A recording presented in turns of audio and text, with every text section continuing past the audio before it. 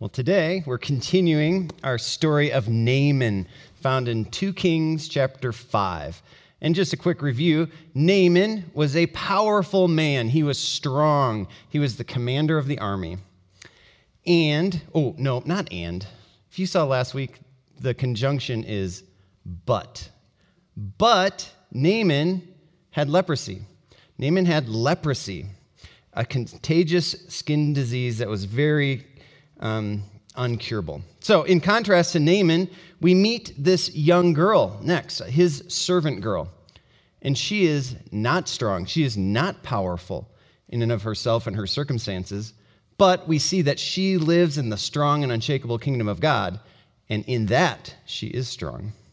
So the servant girl told her master Naaman that there's a prophet in Israel who can heal him of his disease. And so Naaman listens and goes with this huge entourage of chariots and horses and gold and silver and gifts and goes to Israel to find this prophet. And he arrives at Elisha's door, and Elisha the prophet does not even come out to greet him. Instead, just sends a servant out to send this message out to him to go dip 7 times in the Jordan River. And Naaman is insulted, deeply insulted, and he goes away in a rage. And that is where we left him last week. We're picking up this morning in 2 Kings chapter 5, verse 13. And once again, I will tell the story, and then today I want to talk about transaction versus transformation. So as Naaman is leaving Elisha in a rage, his servants come up to him and say, "Father, please reconsider. If the prophet had told you to do something great and amazing and powerful, wouldn't you have done it? So why not even more do this small, simple thing?" And Naaman does reconsider, and he goes and dips 7 times in the Jordan River and is healed. More than just healed, his skin is made like a young boy's. He's made better. And so Naaman goes with his entourage back to Elisha's house, and the whole mood of the story changes. Because now Naaman is showing up to Elisha with this awe and wonder. And first Naaman says, I want to give you this gift. Please accept this gift from me of all this gold and silver and clothes. Please take this gift. And Elisha refuses. He says, no, I don't want any of that. I don't want to accept it. And Naaman urged and urged and urged, and Elisha said, no, no, no. And we wonder, why didn't he take the money? Couldn't Elisha have used it for some good things? What was the reason he didn't accept the money? Well, Naaman says, okay, I understand you don't want to receive the gift, but will you do this for me? Will you fill 2 mule packages of dirt from Israel? Just dig up some dirt, fill it in bags, as much as 2 mules can carry, so I can go back home and worship God on this soil. Naaman becomes a worshiper of God. And he also says, and please forgive me in advance, because I'm going to have to go into the temple of my king's God and do that there, but please forgive me in advance for doing that. And Elisha says, yes, go in peace. And you would think the story would be finished there, but there's more. We're next introduced to Gehazi, Elisha's servant. And Gehazi says, this is ridiculous. Elisha, you're just letting him off too easy by not receiving the gifts and accepting them. So he comes up with a little plan to go after Naaman and to make up this story and say, hey, Naaman, Elisha sent me. There's 2 people who just came to visit, and could you just give us some stuff for them? And Naaman, of course, is pleased to give the gifts, and he sends them back with his servants to Gehazi's house, and Gehazi hides them there. And when Gehazi gets back to Elisha, Elisha says, where have you been? And Gehazi says, nowhere. I've just been here. And Elisha says, I know where you've been. I know what you've done. This is not a time for receiving gifts. The leprosy that was on Naaman is now going to be on you and all your generations to come. And Gehazi went away with his skin leprous, white as snow. Whew. Started out so well, and then took a turn there with Gehazi. I want to come back to Gehazi in a moment, but I want you to, while it's still fresh in your mind, to identify your feeling toward Gehazi right now. What do you feel toward him in this story? What kind of guy do you think he is? How do you feel toward him? Hold that thought, and we'll come back to that in a minute. Well, Naaman is a story of transaction versus transformation. Transaction versus transformation. And these are on a continuum. You can see that they're on a continuum. They're not just separate things. They are a continuum that's a whole. You move back and forth between them. So a transaction is an exchange. So when you think about a transaction, you think of an agreement that you make that, I do this for you and then you pay me. Or I give this to you and you buy it from me with this amount of money. It's a transaction, an exchange, and there's an agreement sometimes that's negotiated, or sometimes there's just the common way of doing that transaction. Everybody knows. But another way to think about transaction is baking a cake. You think about baking a cake, you follow a recipe. You take this amount of these ingredients, mix them together in this order, put them in this sized pan, put them in the oven at this temperature for this amount of time, and voila, you have a cake. It's a transaction. And a transaction is how something happens. But on the other end of the continuum is transformation. And transformation has more to do with the why and the what. The why and the what. For transformation, it's considering the emotions and the values. It's thinking about the ethics, the long-term goals. So there's something about transformation that's a little more difficult to get to. It's deeper. If you think about transaction as a recipe and following it, transformation is like going and getting a different cookbook and having to learn new techniques and new ways and thinking completely different than you were before. Transformation. Simple example from our little puppy, Fluffy, is that we added Fluffy Puppy into our family, and if you know puppies, you know that they like to bite and chew. They're just using their mouths to explore the world. But of course, we don't want this biting, nipping pattern to continue into adult dogness, so we want to stop that behavior. And if we just took a transactional approach, we would just say, okay, biting is bad. We will put a muzzle on little Fluffy and just block her mouth from biting. Solved. Done. We've cured the problem of biting. But if you take a more transformational approach, you have to do a little more deeper work of training and following through day after day. We have to convince her not to bite people because she learns that it's wrong. And she learns right and wrong. We have to help little Fluffy answer the deeper questions of why. Why shouldn't I bite? And hopefully she will come to this place of why I shouldn't bite is because I love these people and I don't want to hurt them. That's moving her to a transformation place. And that's quite simple. But if you pull out in life a ruler, and lately, in school, my kids were homeschooling those days, and the lesson was on measuring things. And so Lila was measuring things around the house, like how tall is the pepper shaker? How long is a fork? And so I thought about measuring this continuum in your life of transformation versus transaction. How much of transaction is happening in your life, and how does that work for you? And what does transformation look like? Where have you experienced that? So maybe you can begin just thinking about that measurement. Because if we go back to Naaman begins the story in the transaction place. He's living a life of transaction. He's risen in power to be the commander of the army because he knows how to work the deal and transact things. So when he approaches Israel and brings all his gold and money and chariots and horses, he's seeking to do a transaction.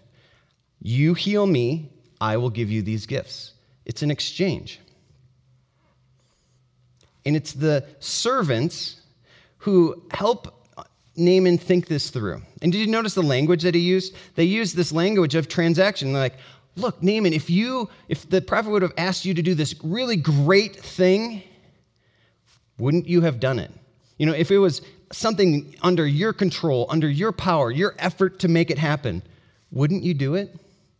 Why not even more do this simple thing? They spoke to him in the language of transaction because Naaman wanted to do it on his terms, under his control. He wanted to earn his healing by performing some great thing. Naaman did not want to be humbled. He did not want to be humbled. So as we're hearing this beginning part of the story and this idea of transaction in your own life, how does it resonate with you?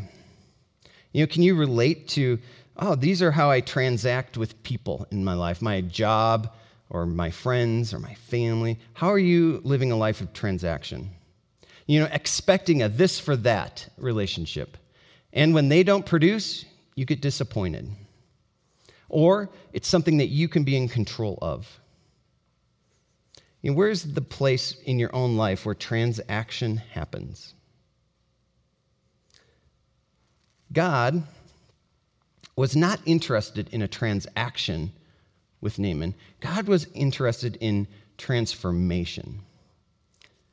I think it's interesting. This is what we people bring to God. We bring this desire for transaction with God, this idea of exchange of, God, if I do these things, then will you then give me these gifts? And we can treat God like an ATM machine. This like, just put the card in. God, give you the money. It's done. It's an exchange. But God does not want to be in a transactional relationship with us. God wants this transformation. He's interested in Naaman not earning, depending on himself, leaning into his own strength. He wants Naaman to turn to God and see his need for God. Because as the commander of the army, why does Naaman need God? He's got everything he needs. We see that Naaman, in this healing event, is transformed. Not just a healing of his body, but something changes inside of him that he becomes a worshiper of God. So much so that he wants to bring dirt back so that he can kneel down on the dirt of God when he goes home and continue this life of knowing and loving and worshiping God. So where on that continuum of transaction to transformation would you place yourself in your relationship with God? This place of transaction where you approach God with the, I do this, you do that for me, in exchange, versus the place of transformation where we approach God with awe and wonder. We approach God as the giver of gifts that we receive freely and we are filled up with so much that we can live lives of just giving away, of just freely giving to others as well. It's not a transaction anymore. It's just an abundance and an overflow. Where on the continuum would you place your relationship with God? Transaction over to transformation. Oh, Gehazi. Where would you put him on the continuum? As you thought about your own feelings toward him and who he is, where would you put him on a continuum of transaction and transformation? And maybe you were thinking, on the transactional level, he was just being practical. He was just getting some resources that were available to him. I don't think he did anything wrong. He was being practical. Or maybe you felt like, here's Gehazi showing his true character. He is kind of corrupt. And this is the one event we see, but maybe there's lots of things in his life that are on that corrupt side. Or maybe you feel that disappointment of here's Gehazi, probably next in line to become the great prophet of Israel, and he abandons God to go get some silver and clothing to take care of himself in a material provision kind of way. And it's an ugh, why? Gehazi is fascinating because he shows up into this amazing story of Naaman being healed and becoming a worshiper of God. You know, we see this movement from a transactional life moving over to transformation. And Gehazi's right there witnessing it. I mean, maybe Gehazi was part of the guys digging up some dirt and filling the bags for the mules to take home with him. I mean, he was right there witnessing the event of healing and transformation. But then Gehazi wants to get some silver and clothes for himself. That doesn't make sense. It's complicated. It's a curious story because here we're seeing Naaman move toward transformation and Gehazi move towards transaction. And I think part of this story invites us into seeing that we are all in process. We are all in process. You know, this is a continuum that's going on every day. You know, we don't just live in one and then move over to another separate area of transformation. There's a continuum, a movement back and forth. You know, many of our days are spent in transaction, and that's just the way of life, and it's the rhythms and the routines and the systems. And in that, there's times when we move out and are over in transformation, learning something new, and our mind is expanded. But then after that, we might move back to a new place of transaction where we're living our life differently. But we move back and forth between these two places. We are all in process, and so is everybody else. As we offer ourselves grace to be in process and offer others grace to be in process. You know, I hope that this story lingers with you and that truly you do take out your ruler, your measure of transaction versus transformation and look at your life to see where is this happening and how does it happen? You know, where am I demanding a transaction from God and getting frustrated and disappointed with him because he's not showing up in the way I want? Or where am I seeing the awe and wonder of God and I'm being drawn into that and compelled by that? Well, maybe as you hear the story of Gehazi, you feel stuck in transactional living, and you have no clue this morning. How do you move over to this transformational place? And even feeling that and thinking that and acknowledging that is the first step of moving toward God. To say to God, God, help me move toward your transformation. And you know what? God is running toward you with arms wide open, wanting you to come to him as well. Or maybe you connect with Gehazi because you know the whole life of hidden things. And you know and suspect about Gehazi that maybe this is just one thing that he got caught for, but he has a whole bunch of hidden treasures in his house. And you know that life yourself. Maybe your first step is confession, is to say, God, I acknowledge and admit these things, and I bring them into your presence, and I receive your forgiveness and apply it to myself. And I see you running toward me with open arms, wanting me to be together with you. Or maybe you connect with Gehazi as the person who made the one bad choice. You know, a very generally good life, except that one bad thing that changed everything. And for you as well, God has healing. God is coming toward you with open arms and wanting you to be healed of that, move towards transformation and newness. Well, wherever you are at, on the continuum of transaction versus transformation, God is coming to you with arms of love, wanting you to be in presence with him. Let's pray. Heavenly Father, thank you for your grace that we can be in process, that we do not have to stay where we are at, that we don't have to hide things away, but we can receive your forgiveness and live your transformation. Lead us and guide us to you. Help us to see you. Help us to run to you. And I pray that you would take us up in your arms of love, embrace us and hold us and guide us forward.